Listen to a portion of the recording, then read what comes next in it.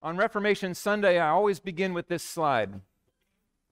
Knowing our past equips our present and shapes our future.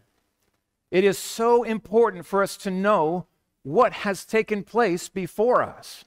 If we don't know, we know the saying. We are doomed to repeat those mistakes. But in church history, we are also blessed by knowing what has taken place before because we can benefit from their successes, from their faithfulness, from the stand that they've taken in the work of the kingdom. Knowing our past equips our present and shapes our future. When I came in 2008, I learned not long after being here at the church that our collective church history knowledge was deficient and lacking. And in part, that contributed to some real challenges that we had in the first couple years at this church. There was division over things that would have been clear if we knew our history, our church, not this church history, but the history of the church, where we've come from, and the heritage of faith, the doctrines forged in the fire of persecution. And so I set out in 2010 to one Sunday a year preach a church history sermon, a biography sermon on men who have tremendously blessed the kingdom of God, the shapers of our faith, reformers, pioneer missionaries, hymn writers, and everything in between, theologians, shapers of our faith. The most significant, this is the one I began with in 2010, is Martin Luther. It was 504 years ago, on October 31st, this day, that he pounded his 95 Theses on the door of the castle at Wittenberg. It was like a bulletin board of sorts. And he went and he began what is known as the protesting revolution against the Roman Catholic Church for all the corruption that was taking place. It was rampant, horrific corruption. The gospel was compromised. People were selling salvation for money. They built St. Peter's off the backs of lies. And the list goes on and on. Martin Luther echoes around the world in the faithful handling of God's word today. God raised up one man in that moment to start the reforming of his church. It's one of the reasons we're not Roman Catholic today. We are known as Protestants, and I've been kind of thinking about this. There's been a lot of protesting the last few years. No one can hold a candle to the protesting that we have carried for 504 years. We are the original protesters, as it were. And what I love about this, what I texted to all my pastor buddies this morning is Semper Reformanda. We must continue the Reformation. Long live the Reformation. It continues. Our job is to reform and reform back to the Word of God, to find our practice and our churches fixed on the Word of God faithfully through the generations. It is never finished. There's always more work to be done. And so, the 5 solas of the Reformation, if you don't yet know them, I pray that you will know them. These are essential doctrines that we understand from the Word of God and proclaim here at this church. Sola Scriptura. It is on the authority of Scripture alone, not popes and papacies, not all the craziness that comes out of Rome of late, but the Word of God, unchanging, true, preserved, clear, sufficient, and beautiful. His revelation is the authority that we look to. We are saved sola gratia, by grace alone. It is unmerited. There is nothing in us that is the condition upon which we are saved. It is the work of God, the gift of God, the grace of God. That is the very basis for our salvation. We are saved by grace alone through sola fide, faith alone. Now, if you're not careful, you can see these as somehow competing. Sola gratia is in complete unison with sola fide, faith alone. Why is that? Well, because faith is not a work that we perform. Faith is a gift of God's grace that is given. The very faith that saves us, that we employ to trust Jesus, is the grace of God. given to us, not worked up from within us as some kind of condition that denies his grace. No, the very faith that saved you, my friend, was the grace of God at work in you. We are saved by grace alone, through faith alone, and that is in Jesus Christ alone. Solus Christus. There's no other Savior. In no other place around the world at any time has there ever been another Savior. It is Christ alone who saves sinners, and he does so to the glory of God alone. Soli Deo Gloria. You might see in Facebook posts and different things when I put SDG. That's what I mean. Soli Deo Gloria. All of life is to be lived to the glory of God. All of what God does is ultimately done for his glory. These are so critically important. These ring out of the text, off the pages of Scripture, cover to cover. I set about in 2010 to preach through this list. My final Reformation sermon at this point, I'll preach in 2046, if the Lord tarries and I'm still alive, and I'm going to preach that on my father, his life and his legacy, his preaching ministry that has shaped me and us together then through him. What's weird is when I look at this, I see the years of my ministry passing by. We got a lot of work to do still. I'm not that far through the Bible. We've got some major verses to cover if I'm going to finish this before I die. But friends, my longing is that this will be the pulpit where I finish my ministry. And year by year, as long as the Lord tarries and you're here with us, we're going to learn more church history. And so you can see where we've covered thus far. This is the 12th Reformation Day sermon. And man, I'm so excited. There's so many incredible stories to be told that are on the list. Some of these men are still alive. Most of them are gone by now. And by the time we reach that, I may be too. Who knows? But his kingdom continues forward long after we're past. May the generations that follow us find us faithful as we look to these men in their faithfulness to the Lord.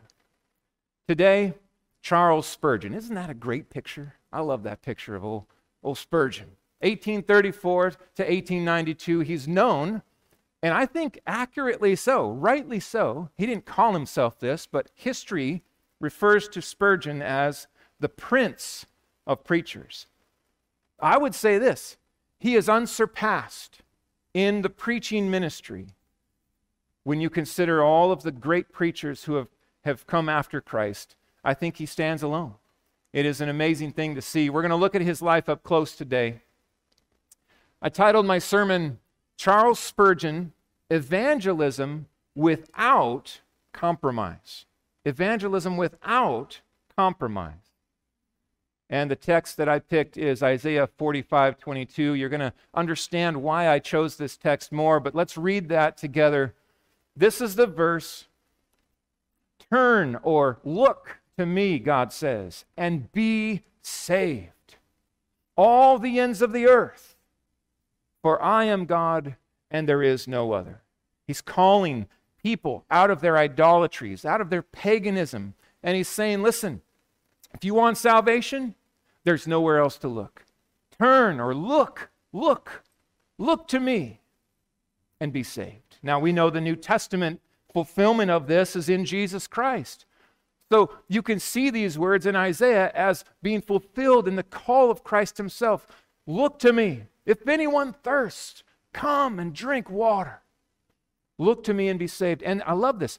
All the ends of the earth, every nation and tribe and language, come and be saved. That is the gospel that we carry. The gospel that has affected us so powerfully. The gospel that we take to work on Monday morning. I want to begin by just kind of sharing a bit of Spurgeon's life and story, and then we'll let some of these experiences that he had build out and challenge our faith today. Just to say this is a biography sermon. I do one of these a year. My comfort zone is exposition. Verse, next verse, next verse. This is not that, okay? There is a place for biography, but I certainly don't do this every week. It's just, caveat so you know. We're going to be fairly light in Scripture, fairly heavy in church history, but it's purposeful on this one day. So come with me. Conversion and early ministry. Charles Spurgeon was born on June 19th, 1834 in Essex, England, to French Huguenot and Dutch Reformed parents who had sought refuge in England from religious persecution. I share in my own family heritage some of that French Huguenot bloodline, and how the persecution was intense. And praise God for the safe harbor that they found in England during this time. In fact, a lot of our ancestors followed that path. They came from France or Scotland or various places around in Holland to England, and then from England made the trip across the pond over to the United States. Charles was born as the oldest, the firstborn of 17 children. Wow. Think of this now. Of the 17 children that the Spurgeons had, only 8 survived infancy. Okay, now this was very common in the day. In fact, a lot of times they wouldn't even name their child until they had survived infancy because of the normal death rate at this time. Remember, these are harsh times. As I was saying last week, our planet is a hostile planet. The fall affects all of us, and the death that they experienced in this day was heavy and weighty. Spurgeon experienced a rich heritage. His grandfather and his father were both pastors. And when he was 18 months old, he was sent, we don't know why exactly, but he was sent at 18 months to go and live with his grandparents out in the country at their farm. This turned out to be a special blessing for Spurgeon. As he grew, he just delighted in the hymns. In fact, his grandmother gave him a penny for every hymn from Isaac Watts that he memorized and sang to her. And she ran out of money, so she lowered the price down. Okay, give you half a penny for every hymn, because he was just nailing them and singing them away. And his grandfather was a faithful preacher of God's word. In the attic, there was a treasure trove, though. And this is what Spurgeon discovered, and he spent hours in the attic, no windows, by candlelight, reading through the Puritans. He discovered John Bunyan, who I preached back in 2017, a biography sermon on, and the Pilgrim's Progress. And then he read all of these Puritan writers and had just found inspiration. He's a young guy reading the Reformers at a young age, being shaped powerfully. And what people didn't realize at this point is what a genius he was. He ate up books. In fact, when he died, he had 12,000 books in his own personal library. He would read 6 books a week, in addition to all the other things we're going to see he did. On January 6, 1850, at age 15, God graciously saved Spurgeon. Listen to this account. Listen to the sovereign work of God in saving Charles Spurgeon. He was walking to church, but due to a terrible snowstorm, he had to take shelter in this Methodist church. This was not his home church. He had never been in this church. In fact, as a Baptist, this was quite foreign to him, unexpected, but he couldn't go any farther because of the snow, so he turned in to this Baptist church. The snowstorm was so bad that the pastor that day could not make it to the Methodist church, and only about 12 people were there in this tiny little congregation. A man, finally, when they realized the pastor wasn't coming, which that would be awkward. You're sitting in this room, you're freezing, and okay, no pastor. So which one of you is going to stand up and preach? Finally, a man stood up, feebly walked up to the front, opened his Bible to Isaiah 45:22. This man was not a preacher. He was just a guy from the congregation. And he stood up and began to preach. Now listen to the state of mind that Spurgeon was in when he walked in this church in the middle of the snowstorm. He says, I was in the gall of bitterness and the bonds of iniquity and sin. But still, by divine grace, I was led to feel the bitterness of that bondage. He was still a slave of sin. But God, he says, in grace, made him miserable in his sin, and to cry out by reason of the soreness of its slavery, seeking rest and finding none. I stepped within the house of God and sat there, afraid to look upward lest I should be utterly cut off and lest his, that is, God's fierce wrath should consume me. He was overwhelmed with the reality of his own sinfulness. Even as a pastor's kid at age 15, he had yet to give his heart and life to Christ. Though he wanted to, he could not. He was bound in his sin, powerless in himself to overcome this. Listen to how it goes down. This feeble man began to preach on this verse, and Spurgeon said he spun out on it for about 10 minutes. He didn't have any sermon prepared, and so he just read this verse, and then he began to emphasize different words of the verse. Turn or look to me and be saved, all the ends of the earth, for I am God, and there is no other. And then he would emphasize the words and just, herald the words. The preaching of God's word goes forward in power. At one point, the man preaching looked at Spurgeon and said, "Young man, you look miserable." Spurgeon's in the back with his head down. He's terrified of God's wrath in the weight of his sin, like Pilgrim with the weight of all of his own failures and sins on his back. He said, "Look to Jesus Christ." And then here's his sermon. Here comes the sermon. Look, look, look. You have nothing to do but look.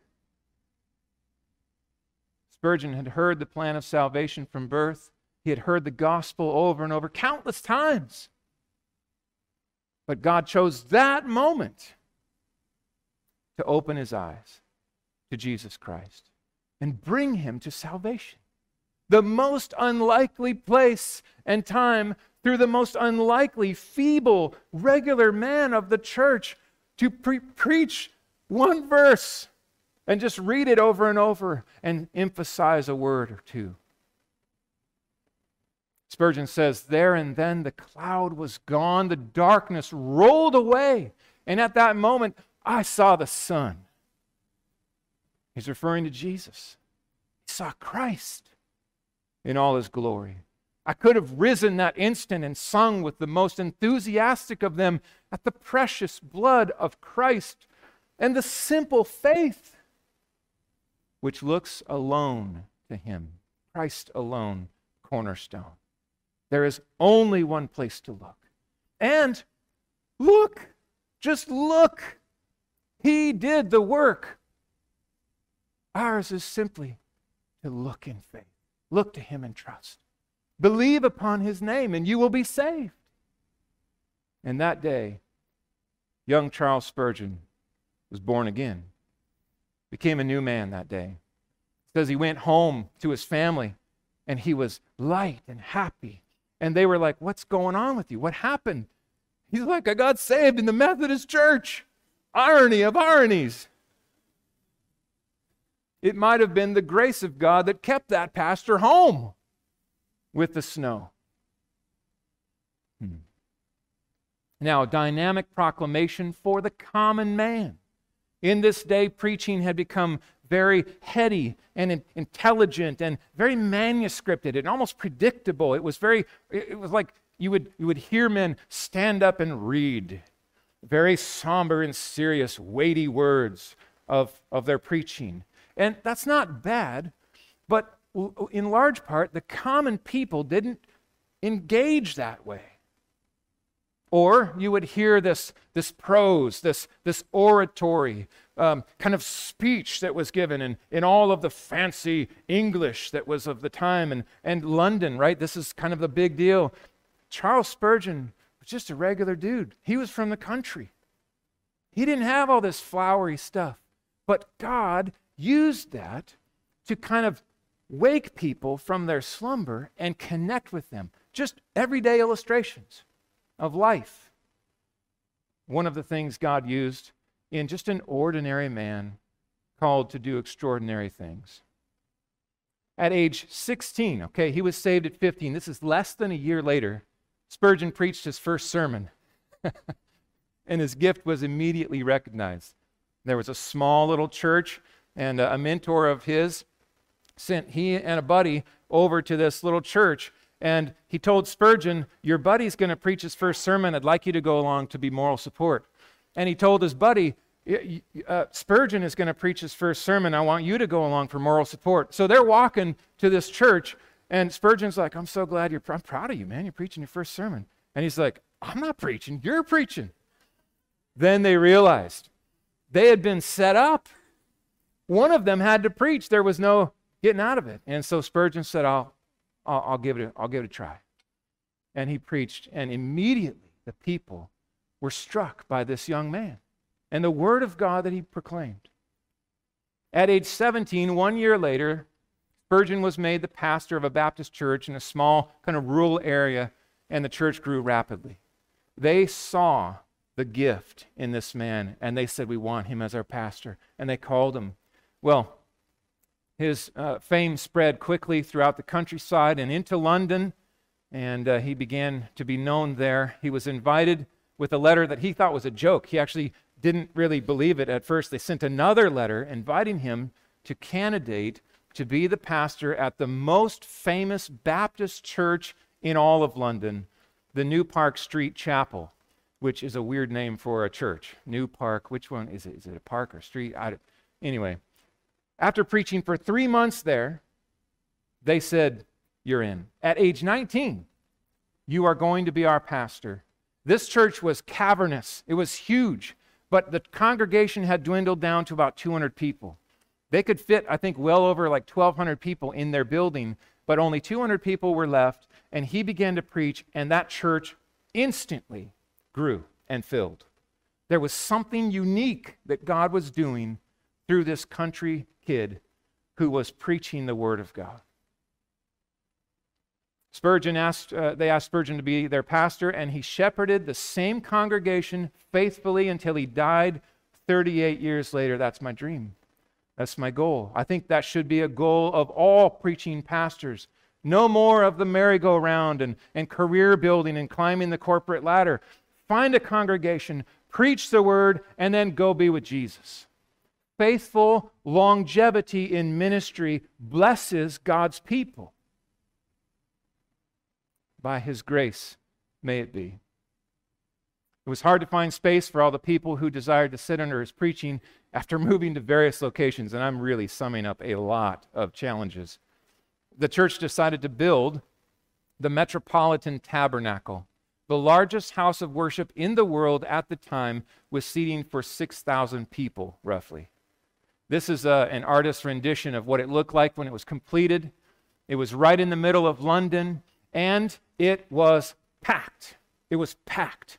Every time they opened and Spurgeon took the pulpit, the church filled up. Now, this is multiple times a day on Sunday and throughout the week. It filled up. He preached 600 sermons before turning the age of 20. Okay, now just do some math here with me. If a pastor preaches 52 weeks a year, it takes him 11 and a half years to preach 600 sermons. Before he turned 20, he had already preached 600 sermons. That tells you how active and busy and ferocious his preaching ministry was. He was on it, on the gas pedal. In fact, if there's a weakness of Spurgeon, it's hard to find, if there is a weakness, it's that he was too heavy on the gas pedal and he just wore himself out. Died at the age of 57. So there's balance in ministry. We want zeal without burnout. Zeal without burnout. And Spurgeon went all in for the years God gave him. And 600 sermons. Now think about this. This is when there is no electricity. There is no microphone or fans or air conditioning. Okay, imagine how in the world he would preach multiple times in one day to 6,000 people with no microphone. No microphone. Just his own voice. It was all those people in that space. Just imagine how hot it would be in the summer and humid. Probably no deodorant then either. Oof. We are so spoiled. I mean, for real. Padded seats, fans, air conditioning, lights, microphones. My voice is exhausted after doing 2 services and singing all the songs, which I can't help myself but do. I can hardly talk. It hurts.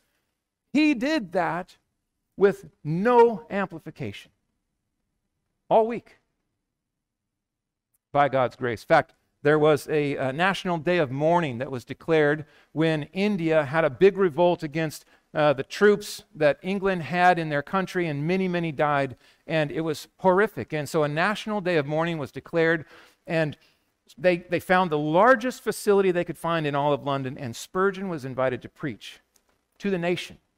23,600 people gathered in this place, and he preached a full-length sermon, and everyone heard him. That's nothing short of miraculous right there.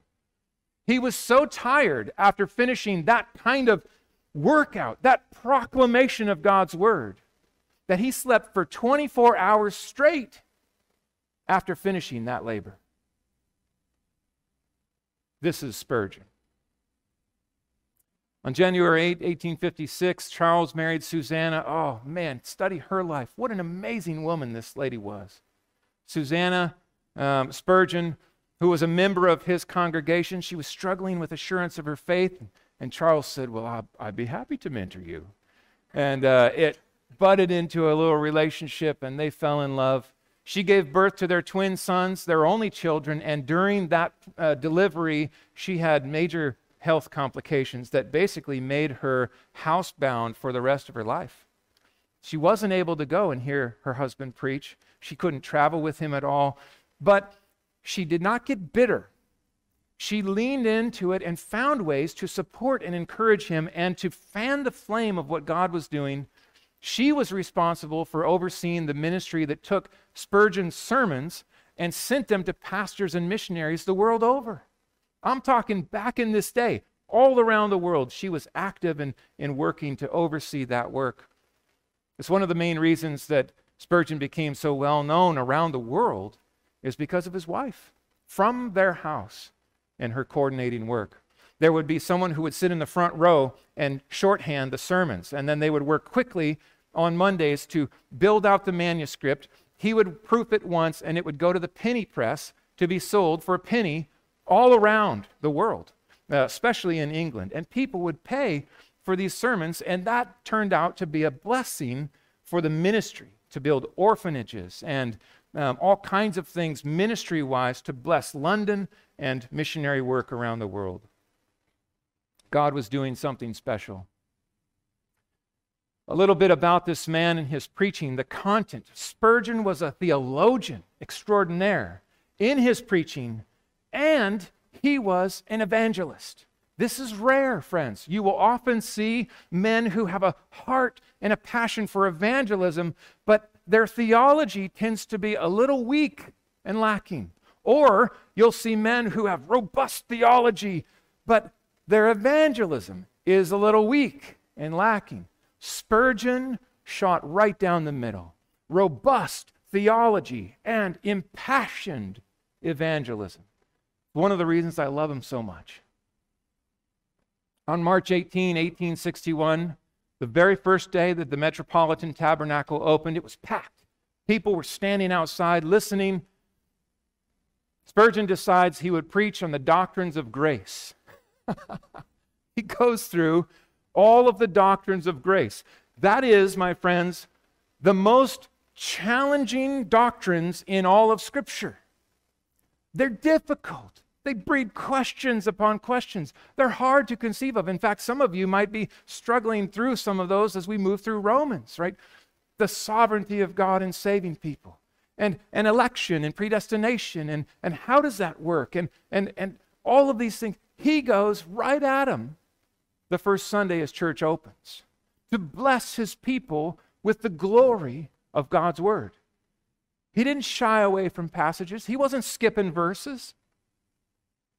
In fact, he believed that far from being a hindrance to evangelism, as some see them to be, he said they are a great harvester of souls. These truths infused soul-saving power into his preaching and brought many to faith in Christ. He said, "My dear brethren, do not try to make the gospel tasteful to carnal minds. Hide not the offense of the cross, lest you make it of no effect. The angles and corners of the gospel are its strength. To pare them off is to deprive it of power. Toning down is not the increase of strength, but the death of it." Friends, some of you have come from gospel light churches. Some of you have shared that you've come from churches that have thought to kind of sand off the offense of the gospel, not talk about hell or even sin. We remove the power of the gospel when we do so. The wrath of God is to be in view. The sovereignty of God is to be in view. Every verse of the Bible that fills out the gospel is the power of the gospel. God's sovereignty is taught in the Scripture, and so is human responsibility. There was a point along the way when Spurgeon was asked by someone, "How do you reconcile these two things? They seem to contradict." And Spurgeon said, "I don't have to reconcile friends. These doctrines are both taught in the Scriptures. They are both gems, and we should wear them both." What a great response. They're both true. Now let me be clear, because sometimes people misrepresent Spurgeon on this. When he says that God is sovereign in salvation, he's talking about election and predestination and those things that sometimes just, grind people. And when he says that man is responsible, he is not saying that man is free to save himself. That is not what he's saying. That's not what human responsibility means biblically. It means that we answer for the decisions that we willfully, volitionally make. Listen to how he builds this out. "From the word of God, I gather that damnation is all of man, from top to bottom.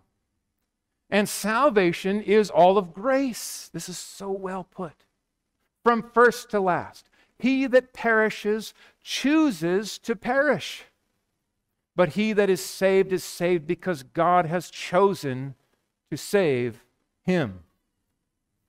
He would go on to say, "We declare on scriptural authority that the human will is so desperately set on mischief, so depraved, so inclined to everything that is evil, so disinclined to everything that is good, that without the powerful, supernatural, irresistible influence of the Holy Spirit, no human will ever be constrained toward Christ." Do you hear what he's saying? He's not saying you have free will.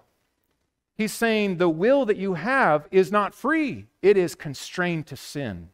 You make decisions. We all do. We're not robots. We do what we want. The problem is what we want is sin, not Christ. Even in the hearing of the gospel, we stiff-arm Christ. And we've seen this even in Romans, right? It's all throughout Romans. So the one who is saved to the glory of God alone. They have no boast to say, "I did that. I was smart enough, good enough, figured it out." It is the work of God. He says a man is not saved against his will, but he is made willing. Oh, write that down. That is so good.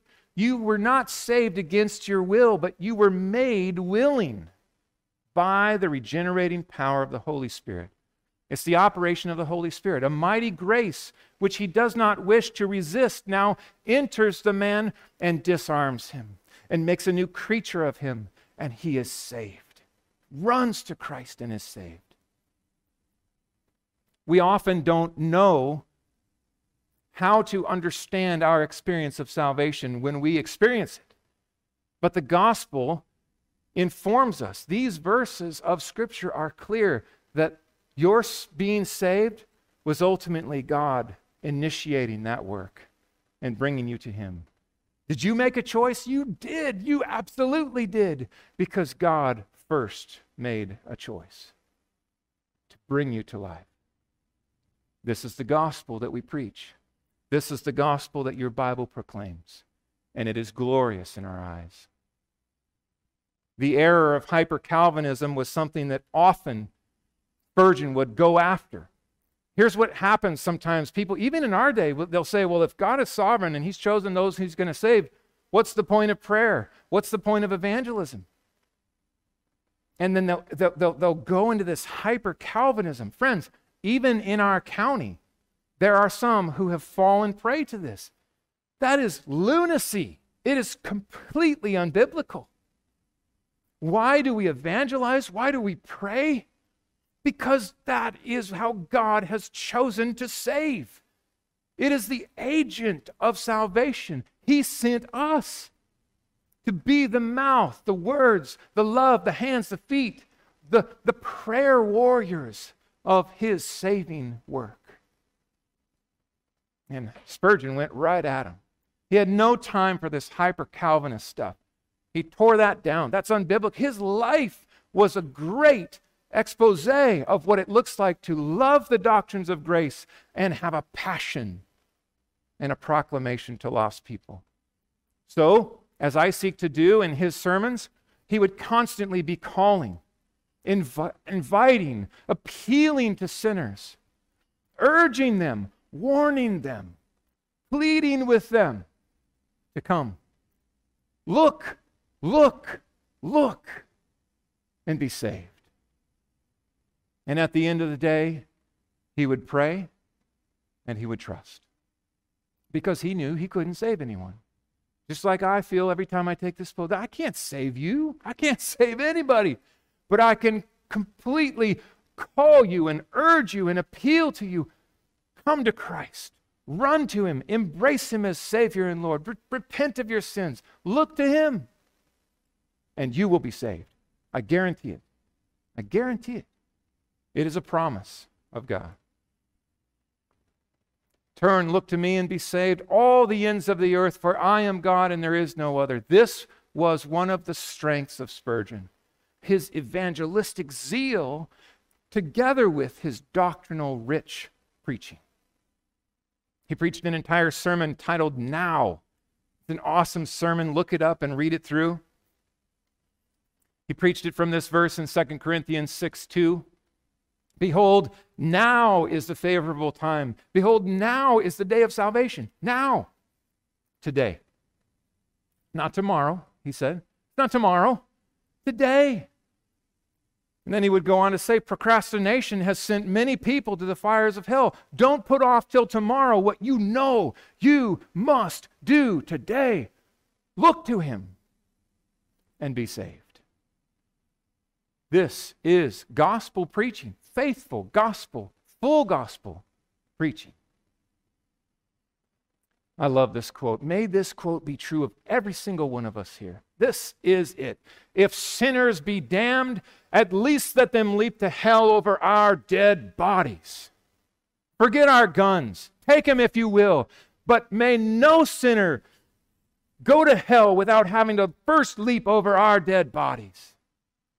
If they perish, let them perish with our arms wrapped about their knees, imploring them to stay. If hell must be filled, let it be filled in the teeth of our exertions, and let not one go unwarned and unprayed for.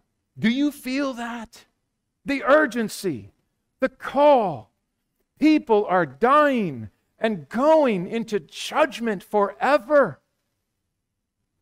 God sent us to be the voice of salvation. May that be true. May the generations say, oh, the zeal of those good shepherd people. What a heritage we have of doctrine-rich teaching and preaching and delight in the gospel and impassioned evangelism to the lost. To reach all who run with all their might to the fires of hell and turn their gaze to Christ. May it be true of us. May we be criticized, as Spurgeon was, for being too into evangelism. Isn't that amazing? The hyper-Calvinist said, dude, you got to tone it down. You're really amped up on this evangelism piece. And he said, I don't even understand what you're talking about. How in the world is that? So you going to say that to Paul? Now, when you preach this way, You invite controversy. Spurgeon wore the robe of controversy, and he confronted compromise his entire ministry. Someone said of him, he was not a fighter. He was not a guy who would instigate fights and arguments. He didn't love to fight and argue, but it was magnetized to him partly because he was so high profile. He was the preacher of faithful Bible preaching and teaching in London, and everyone sought to just take him on. Look at this list. He was attacked by Arminians over here, the Free Willers, and the Hyper-Calvinists, the frozen chosen, we don't have to do a thing. Both groups hated Spurgeon, right? They hated what he taught and preached. He taught the Bible, and they hated it. Attacked by baptismal regeneration teachers, saying in those Baptists, right? They're always talking about baptism. Well, we don't think that unless you're baptized that you're actually saved. You can't go to heaven without being baptized. Well, that's not in the Bible. And Spurgeon took it to him. There are people in our county that teach that. The Bible does not teach that you merit heaven through the work of baptism. That is a failure to reform from the Catholic Church. He was attacked by pro-slavery advocates. In this day, Spurgeon went at the slave trade. He went at those who were trying to guard it and defend it. He hated slavery, and he wanted to see it ended. And it brought all kinds of attacks from the establishment of that day. Karl Marx was writing and very much gaining popularity during the ministry of Spurgeon, as was Charles Darwin in his Origin of Species, published right in the middle of Spurgeon's ministry. And guess who targeted him? Guess who went right at him and called him out for their godlessness and the danger of their teaching? Spurgeon did. Oh, the press, they butchered him for it. These comics, they used to do these drawings, kind of caricatures, horrible, mean. I guess they still do that, but back in the day, they drew Spurgeon like a monkey, and they were making fun of him. All these things. In fact, the press was brutal for Spurgeon because he was not establishment. He came in with no seminary degree. He didn't have that resume that the established elites in London approved of. And so they just butchered him in the press, week after week. He was attacked by the enlightened culture for his Puritan theology. This is the height of Enlightenment movement. Oh, it's all what we can do if we put our minds to it. We're all this, all this victory and triumph, and we can, the medical thing was breaking out, and all this problems we're curing with the power of man. Spurgeon wasn't impressed. He simply wasn't impressed. He rejoiced for medical advancements, but he did not see the glory of man as all that glorious. He saw the glory of God. And the Puritan theology that he espoused was written off as old school and over the top and kind of archaic and outdated. He saw it as biblical, and he stuck with it. He was out of step, friends, with the culture. And it's one of the reasons his preaching was so powerful. The greatest controversy of his life was when he was attacked by his fellow Baptists for not progressing with the times in order to reach the masses. This was referred to as the downgrade controversy. It was the progressives. Now, that word bugs me. It really does. And not just in a political way. It's arrogant. Every generation must battle against this with this idea that those who have gone before were ignorant and dumb and not as smart or enlightened as we are. Every generation is inclined to arrogance to say that those before us were fools. We get it. Now we see clearly. Oh, the generations would look at our current day with scorn, and rightfully so. You think we know our Bibles better than they did? Are you kidding me? We are the most distracted people ever, lest we think we progress when we compromise the Word of God. It is digression. They said, Because they didn't esteem the scriptures like Spurgeon, they wanted to look and then to worldly entertainment. This is old school seeker-sensitive church, right? They wanted to use theatrical techniques and circus-like atmospheres, and they did this, by the way, all in the name of evangelism. It's all about reaching the lost. Does that sound familiar to you? Hey, listen, we don't want to offend anybody. We want every seat full. We're going to build a huge building, and we're going to try to make our theology as least offensive as possible, and we're going to avoid the passages that are tough and offensive, and watch how many people we can fill this room with. And I would say, watch the gospel go out the back door. One of the greatest failures in the church is when she succeeds in that way. It's nothing new, friends. There's nothing new under the sun. The same enemy that was alive and at work in Spurgeon's day is having success in our day. Spurgeon resigned from the Baptist Union, so people were stunned that he would do this. This is the banner church, the backbone of the union. And he says, I will not be party to this kind of corruption and compromise. I'm out. Out of spite, this is what they wanted to do, water down the gospel in order to avoid offense and win more souls, which is, by the way, the sermon title, Evangelism Without Compromise. Let's be clear. We don't have to apologize for a single word that we find in our Bible. Not a word. Don't ever feel inclined to be embarrassed or to ever apologize for the Word of God. That's not what Paul said.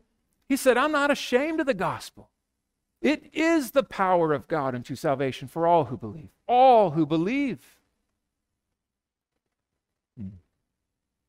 There have been and there continue to be massive compromises that have been done in the name of evangelism.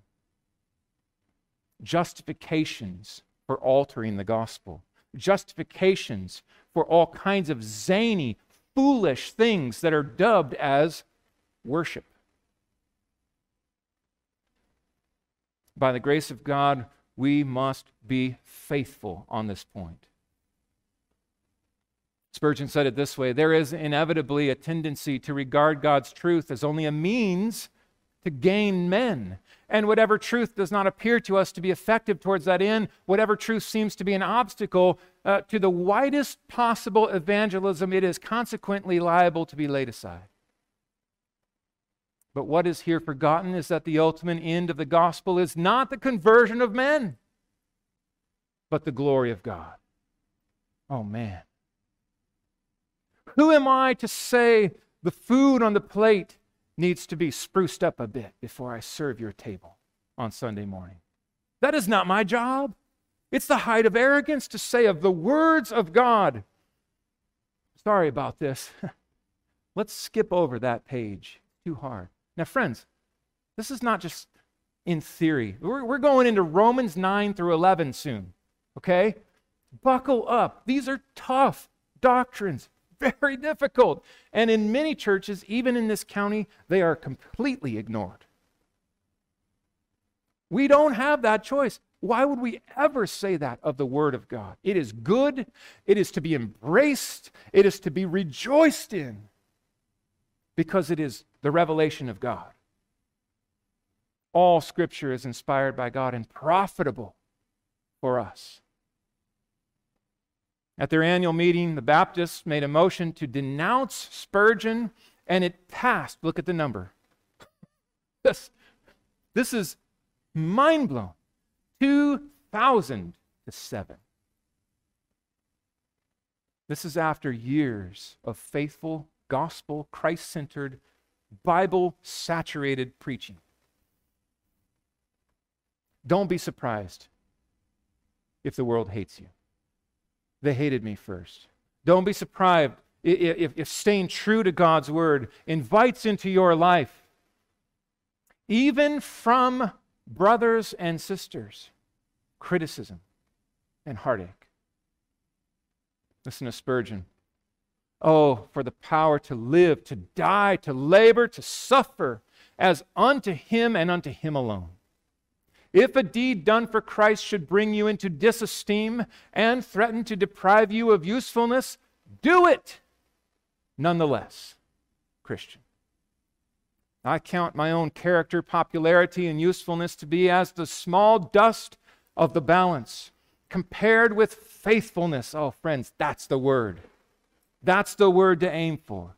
Faithful. Lord, make me faithful. Compared to faithfulness to the Lord Jesus. Oh, sirs, what have we to do with consequences? Let the heavens fall. But let the good man be obedient to his master and loyal to his truth. O man of God, be just and fear not. The consequences are with God and not with thee. Christ has accepted it. He will note it down, and in thy conscience he will smile thee his approval, even when 2,000 of your fellow pastors frown. Who are you going to live for? Praise of men or the praise of God? The approval of God. The well done, good and what? Faithful. Faithful servant. An ordinary man with an extraordinary impact. Let me just sum up the end of his life and the legacy that God accomplished through this man. 40 years of preaching ministry, 14,692. That's some good bookkeeping right there, right? New church members added, 11,000 baptisms. Spurgeon preached in person, no microphone, to over 10 million people in those 40 years. His twin sons succeeded him as pastor. Thomas as pastor, Charles as the head of the orphanage that he founded in London. Kids were destitute and poor, and he said, someone needs to do something about it. We have the resources, let's do it. They started an orphanage, taught the kids about Christ. He is history's most widely read preacher. By 1900, more than 100 million sermons had been sold in 23 languages. That is unmatched, by the way, by any preacher before or since.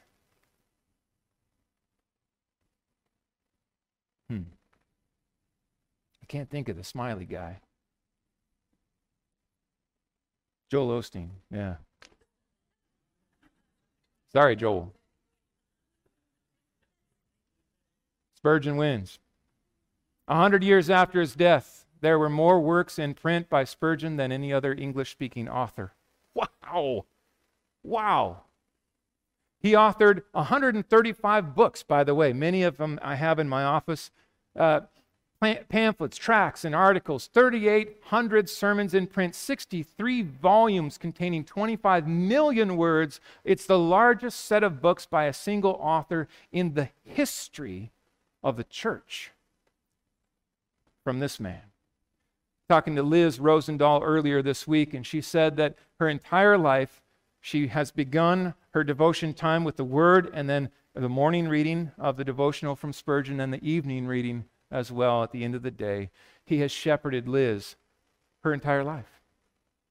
This man has had a lasting impact. He has strengthened me in my resolve as a preacher tremendously. One man, friends, one man who's faithful. Just a regular guy, faithful. Spurgeon suffered greatly toward the end of his life. He preached his last sermon in the tabernacle on June 7th, 1891. He died a number of months later when he was 57 years old. 6 funeral services were held, 60,000 mourners, 100,000 people stood along the route. In London, this was almost equivalent of like a royal funeral. And on top of his coffin, his Bible was placed open to Isaiah 45:22. The bookends of his life. Look, look, look. Not to Spurgeon, but to Christ. He said it this way, I am often, this is on his deathbed, he shared with his wife, I'm often both amazed and dazed with his mercy and his love. How good God has been to me. I used to think that I should sing among the saints above as loudly as any, for I owe so much to the grace of God. Do you feel that? Every time I read that quote this week, I cried. I feel that in me too. I owe everything to His grace. I said once in a sermon long ago, then loudest of the crowd I'll sing while heavens resound and mansions ring. And I don't doubt when he says loudest, by the way. I don't doubt at all. That guy could project.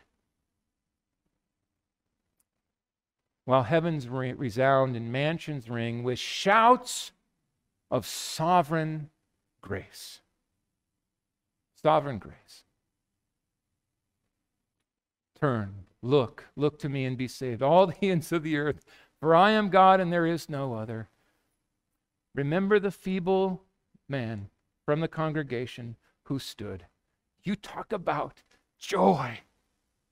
When that man welcomed Spurgeon into everlasting joy, just think of his heart, his overflowing joy. He had the courage to stand up and preach one little verse. Look at the impact that God had. Moms, with your children, think of what may happen through your faithful instruction of them.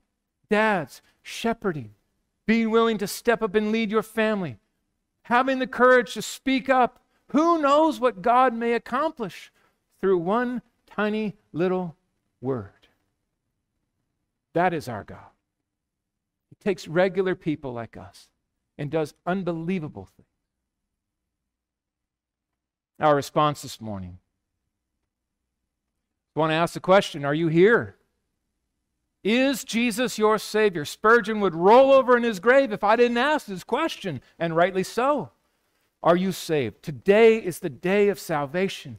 Look to Jesus Christ. You have only to look. The work is done. He has accomplished all that is necessary for your salvation. Run to Him. Embrace Him. Trust Him, and you will be saved from your sins today. That's the good news of the gospel. Today is the day of salvation. The gates are open wide. The door is open. It may not be for long. Don't wait. Number one, love and embrace every verse and doctrine of God's Word.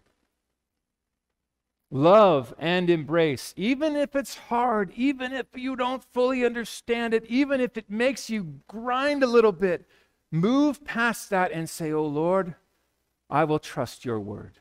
I will trust you, the God of your word, and I will find a way to delight in the truth therein." Number two, stand firm on God's word even if you stand alone. Well over 100 people in 2010 hit the doors because I was preaching every verse. They said, "No, we don't want to hear about those doctrines. We want to hear about the gospel." And I said, that is the gospel. I don't know how else to put it. We don't skip verses here. That's not in me. We love every verse on every page. And if you stand alone, you're in good company. We stand on the shoulders of those who've stood alone, come what may. God will bless a church that's faithful to His word far sooner than a church that is willing to shave off the offensiveness of the gospel and fill its seats. Number three, long to reach the lost with the gospel. Long to reach the lost with the gospel. Does it burn in you? Is it the zeal you wake up in the morning with? Lord, use me today. Help me to speak. Who is lost? Pray, speak, reach, and trust. And number four, never allow your passion for evangelism to compromise the gospel you carry. It is not love to pull back when it comes to things like sin or wrath or hell. This is the gospel of which we have been entrusted to carry. May the Lord find us faithful. Let's pray. Oh God, we delight in your servant Charles Spurgeon today. Thank you for the way you sustained him through the fire. We give praise to you and we find inspiration from his obedience to you, his faithfulness to you, Lord, his love for the doctrines and verses of the gospel and for evangelism and carrying that gospel to the ends of the earth. We pray that our small little church here would be used powerfully by you, Lord, to the ends of the earth. Find us faithful, we pray. Find us fruitful. And find us living our lives soli Deo Gloria all the way through the tape. In Jesus' name I pray. Amen.